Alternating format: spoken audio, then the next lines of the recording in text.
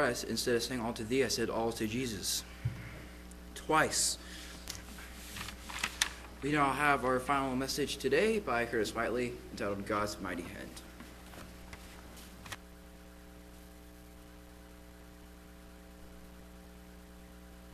Well, good afternoon.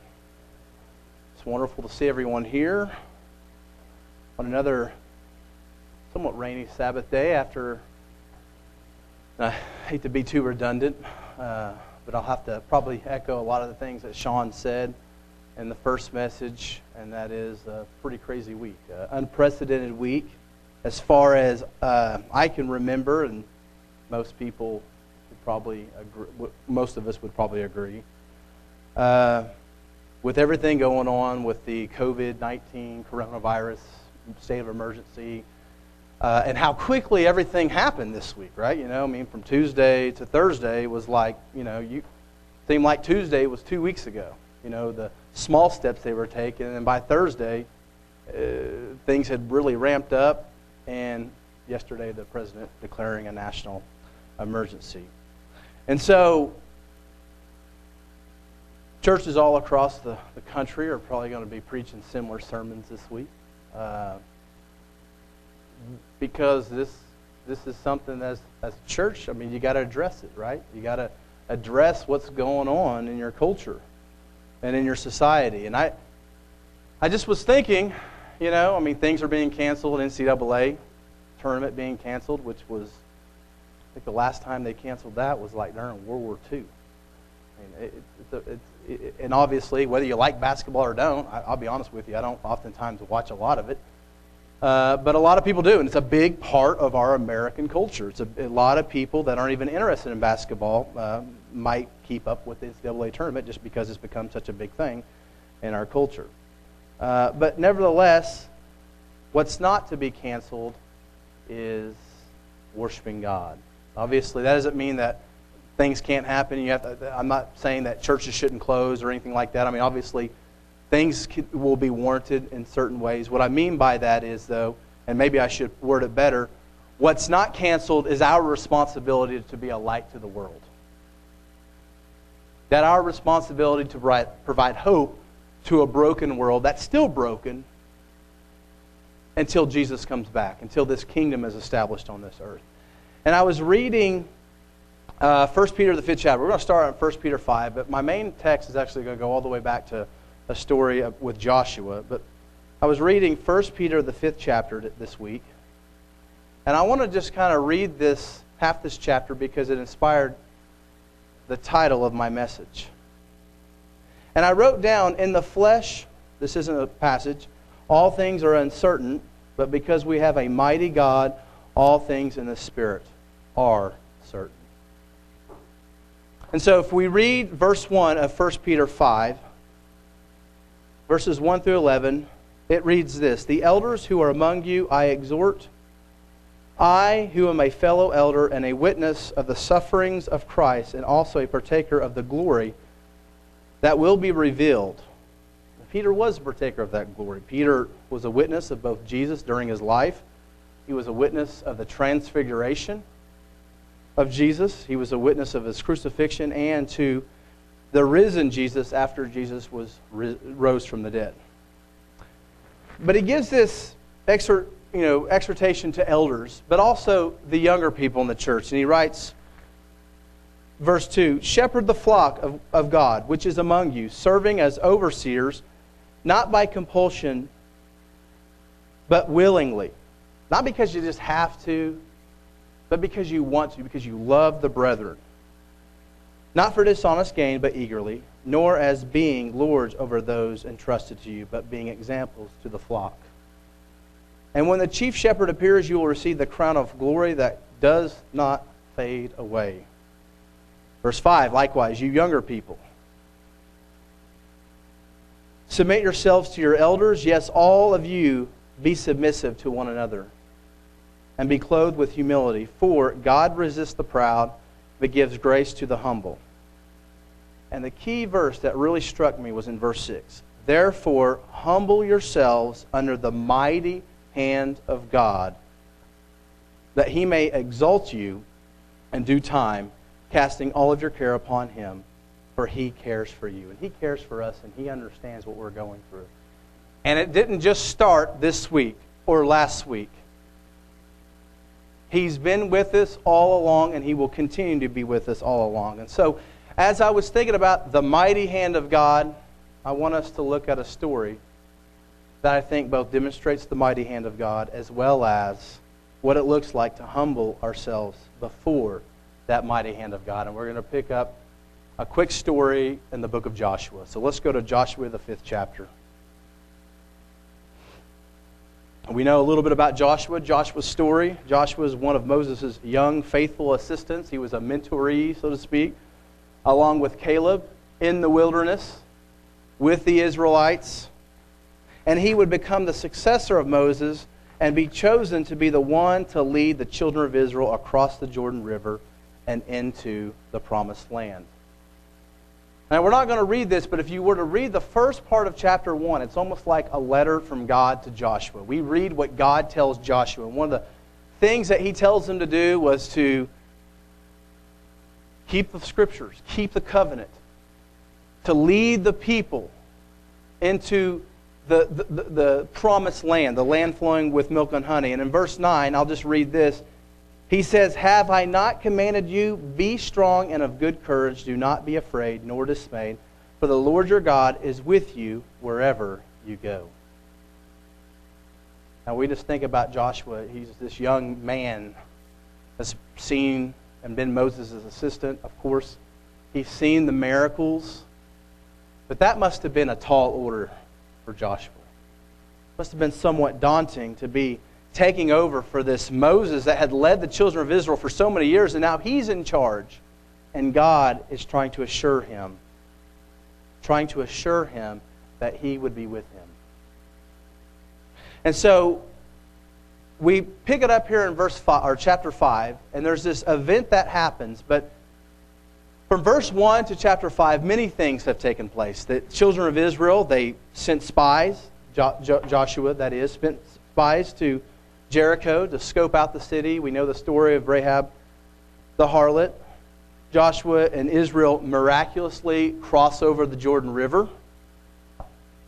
Priests, they take the Ark of the Covenant. As soon as their feet touches the water stops. And we see that the Israelites go over the Jordan River on dry land, a miracle. Joshua and the Israelites also, they come over to Gilgal and they keep the Passover. They're circumcised and they keep the Passover in the days of unleavened bread. And this is the city that's just a little north of Jericho. And we know that this city is actually named after what God says in the text, because God tells them at Gilgal that the reproach of Egypt has been rolled away from Israel there at Gilgal. And that word Gilgal is derived from the Hebrew word rolled away. And so in chapter 5, verse 13 through 15, you've probably heard of this story before, the commander of the Lord's army. We pick it up in verse 13, and we read, "And it came to pass when Joshua was by Jericho, that he lifted his eyes and looked, and behold, a man stood opposite him, with his sword drawn in his hand. And Joshua went to him and said to him, 'Are you for us or for our adversaries?' So he said, 'No, but as commander of the army of the Lord, I have now come.' And Joshua fell on his face to the earth and worshipped, and said to him, 'What does my Lord say to his servant?' Verse 15, "Then the commander of the Lord's army said to Joshua, 'Take your sandal off your foot, for the place where you stand is holy.' And Joshua did so." And so some basic facts of this. We know that they're camping at Gilgal, as already mentioned, which is just about 2 miles north of Jericho, where the Israelites are getting ready to besiege and take over, as God had instructed them. But this particular occasion is kind of interesting, because it might have been a situation where Joshua himself had maybe left the camp of Israel there in Gilgal and went down to scope out the city. And I say this because there's no mention of armies being around him or anyone else. It seemed that maybe this was just a pre-battle occasion where Joshua on his own was trying to reflect, maybe trying to get a glimpse of Jericho, see what the city looked like.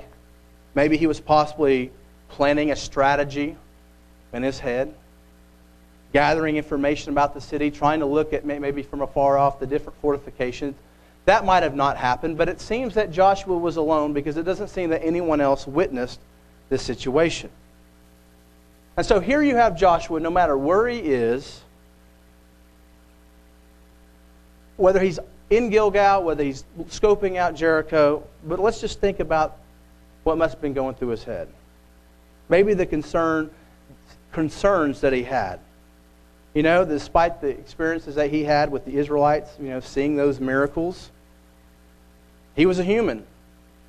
And he's going to have those human thoughts sometimes, those lapses in faith like we all do. Even when we're righteous and when we're following God, sometimes it's hard to not let the flesh get in and make us start thinking about fleshly things, human things, and start thinking about, well, is God really going to be here? Because if you think about it, they had never taken a city over before. They had fought other people, but they had never taken over a city, and especially a city like Jericho, which may have been one of the most fortified cities in Canaan during this time. They also lacked of equipment. They had no battering rams, catapults, scaling ladders, or moving towers. All those things which most legitimate armies of the day during this period in this area of the world probably would have had. All they most likely had was at their disposal was swords, arrows, slings, and spears. Then he has this encounter with this man that stands afar or stands opposite of him, that's facing him. And this man has his sword drawn, which is an offensive position. And Joshua naturally asks him the question, are you for us or are you for our adversaries? Are you for Jericho, the ones in whom we're getting ready to go in and besiege and take over and invade? The response to Joshua's question is, Commander of the Lord's army, I have now come. That must have been a powerful experience. I mean, can you imagine that?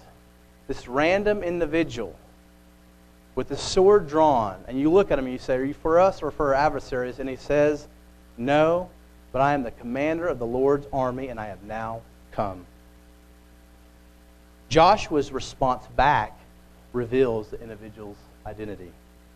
At this response of what was told him, Joshua falls down and bows, and he was even told to remove the sandals from his feet, as the presence of this made the ground, as the ground in which he was standing on was holy. Now we know, if we read the Scriptures, that there are instances where angels are with humans. Like, for example, Revelation, the 19th chapter, verse 10, we see John try to fall down before an angel, and the angel tells him not to do that he's an angel, that he's not to be worshipped, that he's not to be venerated in the way John seems to be in Revelation, the 20th or 19th chapter, was doing. And this encounter is interesting because it has a striking similarity to another story in the Bible, and that is the famous story of the burning bush in Exodus, the 3rd chapter.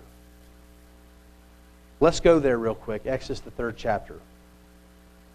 The text identifies this personage as the angel of the Lord in this chapter. Now, we never really think about that because we always think of the burning bush. God reveals himself to Moses in the burning bush. We don't think of the angel of the Lord as we're getting ready to see. But it says in verse 1 of Exodus 3, now Moses was tending the flock of Jethro, his father-in-law, the priest of Midian, and he led the flock to the back of the desert and came to Horeb, the mountain of God. And the angel of the Lord appeared to him in a flame of fire from the midst of a bush. So he looked, and behold, the bush was burning with fire, but the bush was not consumed. Then Moses said, I will now turn aside and see this great sight, why the bush does not burn. So when the Lord saw that he turned aside to look, God called to him from the midst of the bush and said, Moses, Moses. And he said, here I am. And we know, if we continue on the story, we have the same thing that happens. Moses is instructed to take the sandals off his feet because the ground in which he stood was holy. Now, in theological circles, maybe you've heard of the term a theophany before. Many theologians, scholars of the Bible, talk about instances like this as what's called a theophany, where God appears in some sort of form to humans. The word theophany, of course, comes from the Greek word theos, which means God, and the Greek word epiphaneia, which means appearance. And it's defined as a physical manifestation of God, often in human form, but could also be something like in the form of a dream, a vision, or in real times. Other examples in the Bible of the angel of the Lord can be found in Genesis, the 16th chapter, Genesis, the 22nd chapter, Numbers 22, and Judges, the 2nd chapter, as well as others. But what we see happening here is that this commander of the Lord's army seems to be more than just an angel. But God manifested himself in the presence of Joshua. And this individual was coming to tell Joshua that he was here, or he was there, to fight the battles for Israel. So I have a few principles that we can get from this. And in light of what's going on in the world, the crux of my message today is to ensure us that we have a mighty God that's active, that cares for us, that provides provision for us. And the battles that we face are not our battles, but His. My first principle, we need to remember that God is our commander, not our soldier. He's our commander, not our soldier. Now, you might think that Joshua himself was the commander of the Israelite army, but no, it was God who was the real commander. You know, it's interesting how the Hebrew text, if you read the King James, presents the answer to Joshua's first question. Are you with us or with our enemies? And the commander says neither, or no. But I am the commander of the Lord's army, and now I have come. Now, this might seem strange. This might seem like, you know, is this commander of the Lord's army, are they saying that they're neutral? Of course not. It's not neutral. But it seems that the idea here was that the commander was not here just to follow along with them, just another soldier. Wasn't just here to participate, but rather to take over.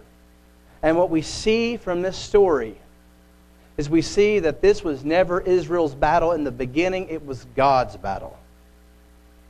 Joshua was not to marshal the support of God in battle, but that this battle all along was God's battle, and it belonged to Him. And that's the same thing in our lives. Our battles belong to God. We are children of God.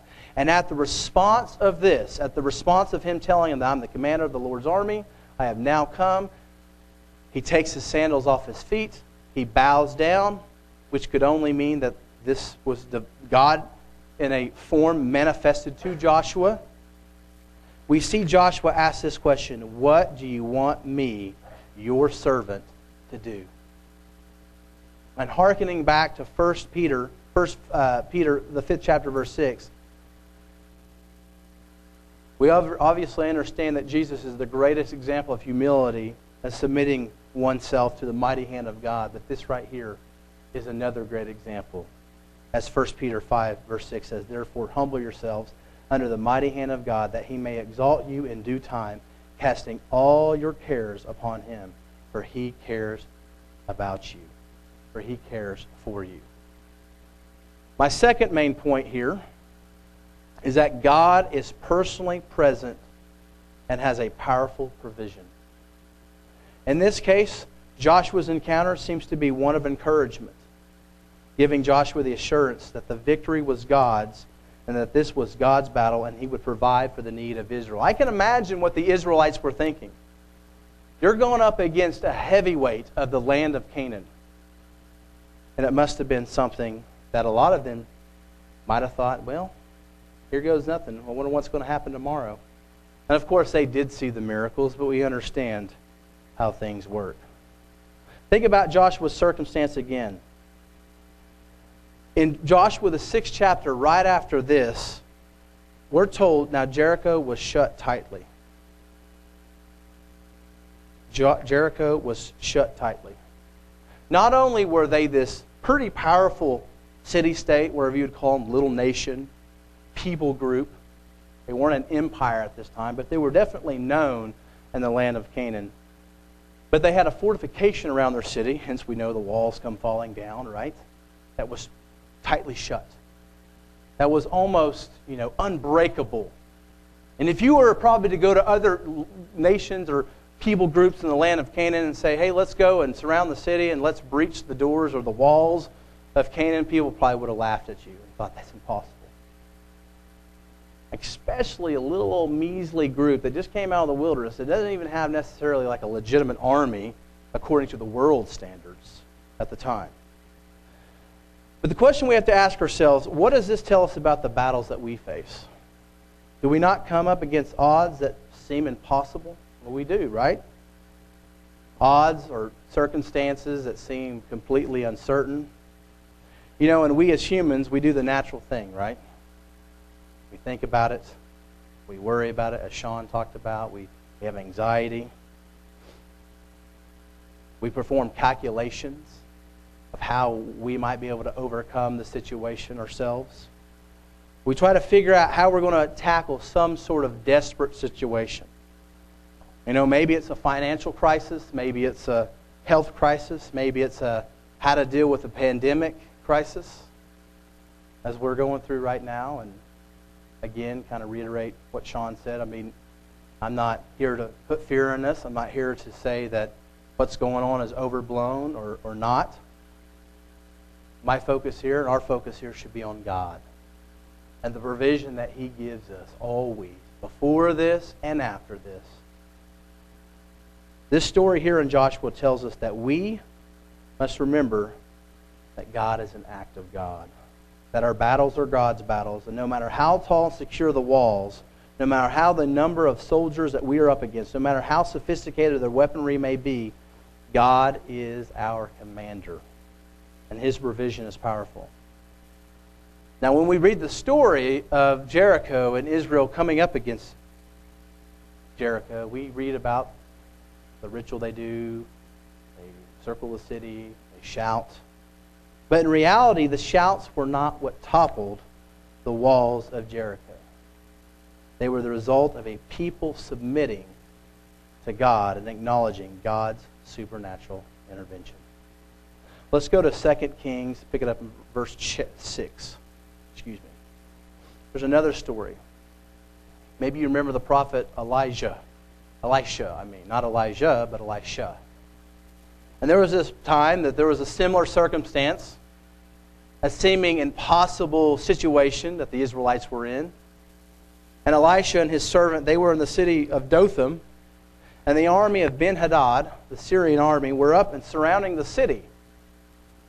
And this made his servant very, very nervous, very anxious. What's going to happen? We have nothing to be able to fight against them. And 2 Kings chapter 6, verse 15, it says, "And when the servant of the man of God arose early and went out, there was an army surrounding the city with horses and chariots. And his servant said to him, 'Alas, my master, what shall we do?' So he answered, 'Do not fear, for those who are with us are more than those who are with them.'" And I can imagine Elisha's servant saying, "What are you talking? You can't do basic math? Look at these people over here. What do you mean there's more of us than them?" Because we know that Elisha was talking about what Elisha was seeing. That he was able to see the angelic army that was before Elisha and the Israelites. And so verse 17, "And Elisha prayed and said, 'Lord, I pray you open his eyes that he may see.' Then the Lord opened the eyes of the young man, that servant, and he saw, and behold, the mountains was full of horses and chariots of fire all around Elisha." What a sight that must have been to see. Do we believe that we have the same thing in our lives? Do we believe that God doesn't have a powerful army backing us up? His powerful army in our life. Of course, we don't have necessarily, and sometimes we do, we don't have maybe physical adversaries all the time, but spiritual things that are going on. We can go back and read Daniel, and we can see there's this angelic world that's warring all the time. All the time. And we know that in that angelic world, that there's evil forces that want to get grips into our minds, to put fear in us, to make us be anxious, to get our focus off of God and on ourselves and how we're going to fix things, not rely on how God will fix things. Going back to Joshua's situation, an interesting thing that may have been in the back of Joshua's mind, maybe in this instance, was the word of his predecessor, Moses, who was leading a people who saw Pharaoh's armies advancing back in Exodus, the 14th chapter. So you have the Israelites that come out of the Egypt, and eventually in Exodus, the 14th chapter, in that story, we see that the Israelites, they look back and they see Pharaoh's armies advancing, and they basically become very fearful, very scared. But in Exodus, the 14th chapter, verses 13 through 15, one of my most favorite passages in the Bible, it says in verse 13, "And Moses said to the people, 'Do not be afraid. Stand still and see the salvation of the Lord, which he will accomplish for you today. For the Egyptians whom you see today, you shall see again no more forever. The Lord will fight for you, and you shall hold your peace.'" But what's key is in verse 15. See, that's what Moses told the Israelites, which is, stand still. Moses, this faith, he knew that God was going to intervene and stop the Egyptian advance. But God interjects in verse 15, "And the Lord said to Moses, 'Why do you cry to me?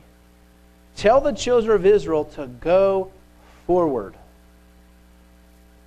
What's interesting is because it's a encouraging part of the Bible because it's true, right? I mean, there's so many things that we can glean from that. We didn't live their experiences, but we live our own experiences. We have our own Egyptians that sometimes we're scared and we look back and we feel like they're chasing us.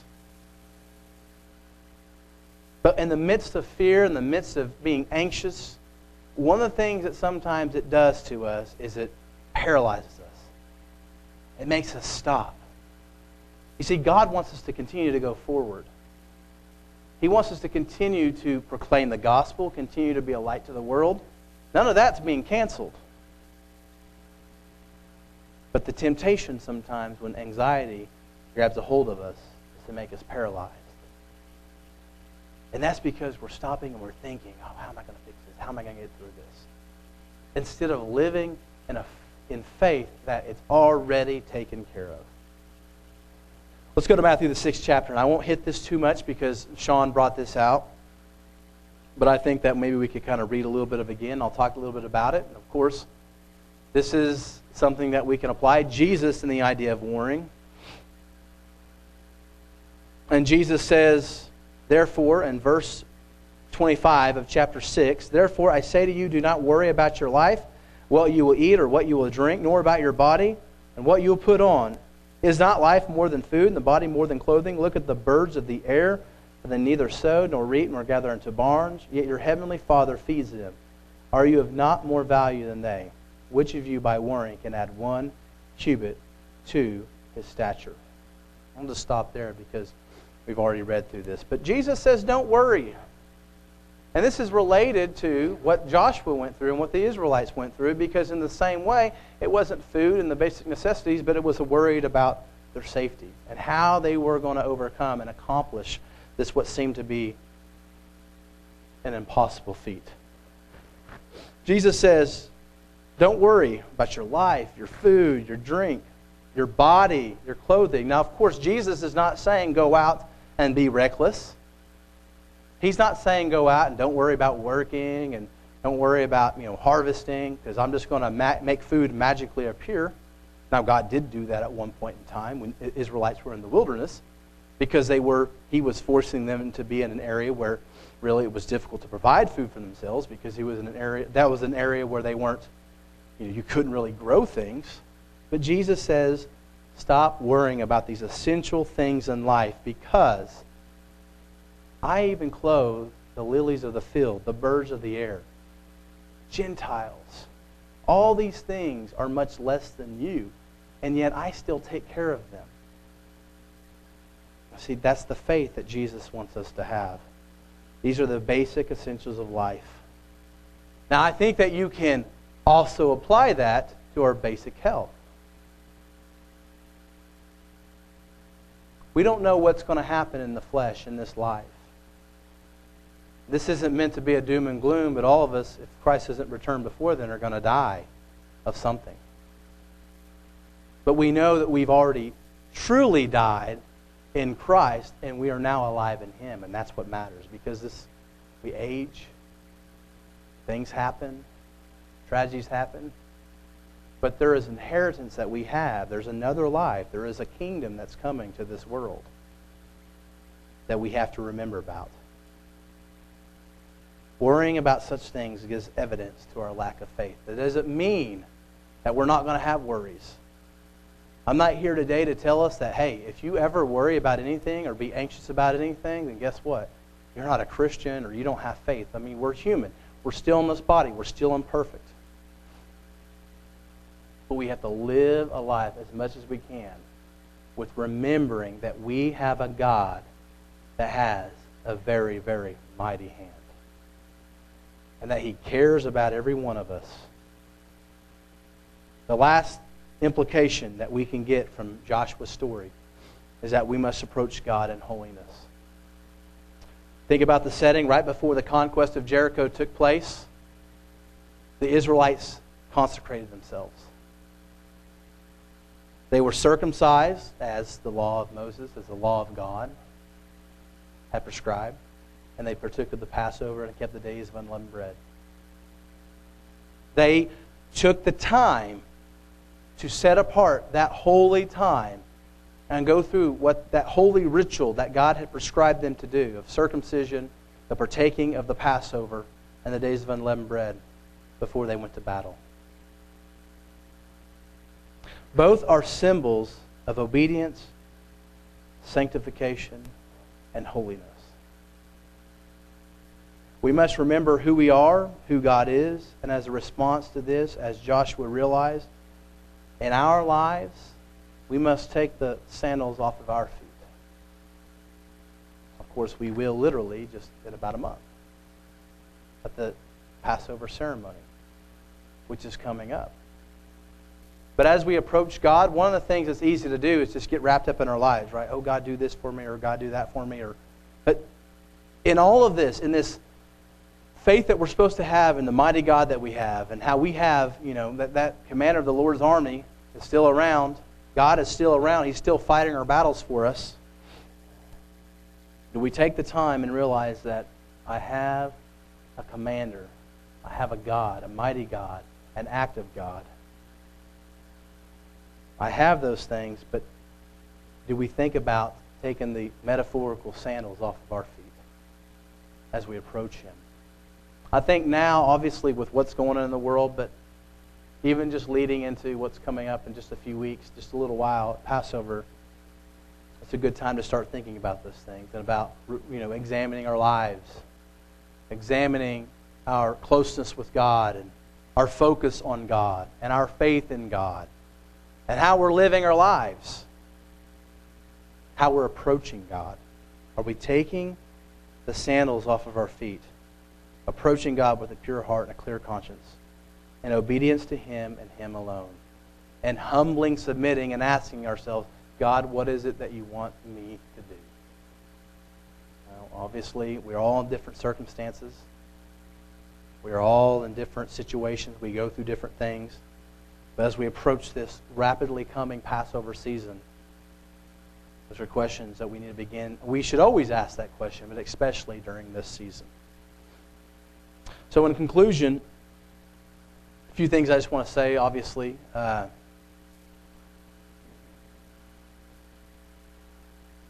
no pastor, no elder. I'm a part of the young. I'm not saying that because I'm in denial that I'm not old, but I'm in the young category.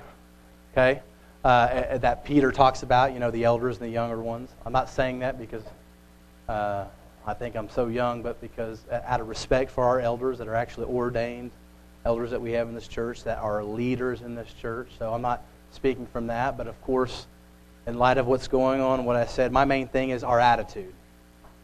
Not telling anyone whatsoever how to act in terms of what precautions you take in the midst of the situation that we're going through.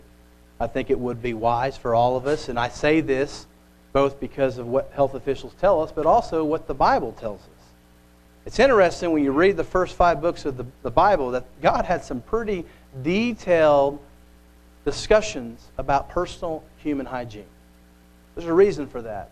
He's the maker of our biological bodies and all the animals that are out there, and He understands pathogens, and He understands illnesses and how you shouldn't eat certain foods and how you should eat certain foods in certain states and how you shouldn't prepare foods in certain ways. There's a reason for that. It's not just to be religious, and it's not just to be always just to be, look what we're doing. It's because He understands the human body. And so God definitely, I think, His Word preaches personal hygiene, but we should take the necessary precautions as far as, if we don't feel well, be cautious about who you're approaching or coming into contact with, or elderly, or immune-compromised individuals. That's things that I think we would all agree we should always practice, right? It's not to say that maybe this is a good reminder of things that we should always do, and it's easy to get out of the habit of that. I work in a building that has approximately 1,500 kids, and about a block away on the other side of the street has another 1,500 kids, and they swap constantly from the hours of 8 o'clock to 2:45. And so I probably don't always practice the best, of making sure I wash my hands and things like that.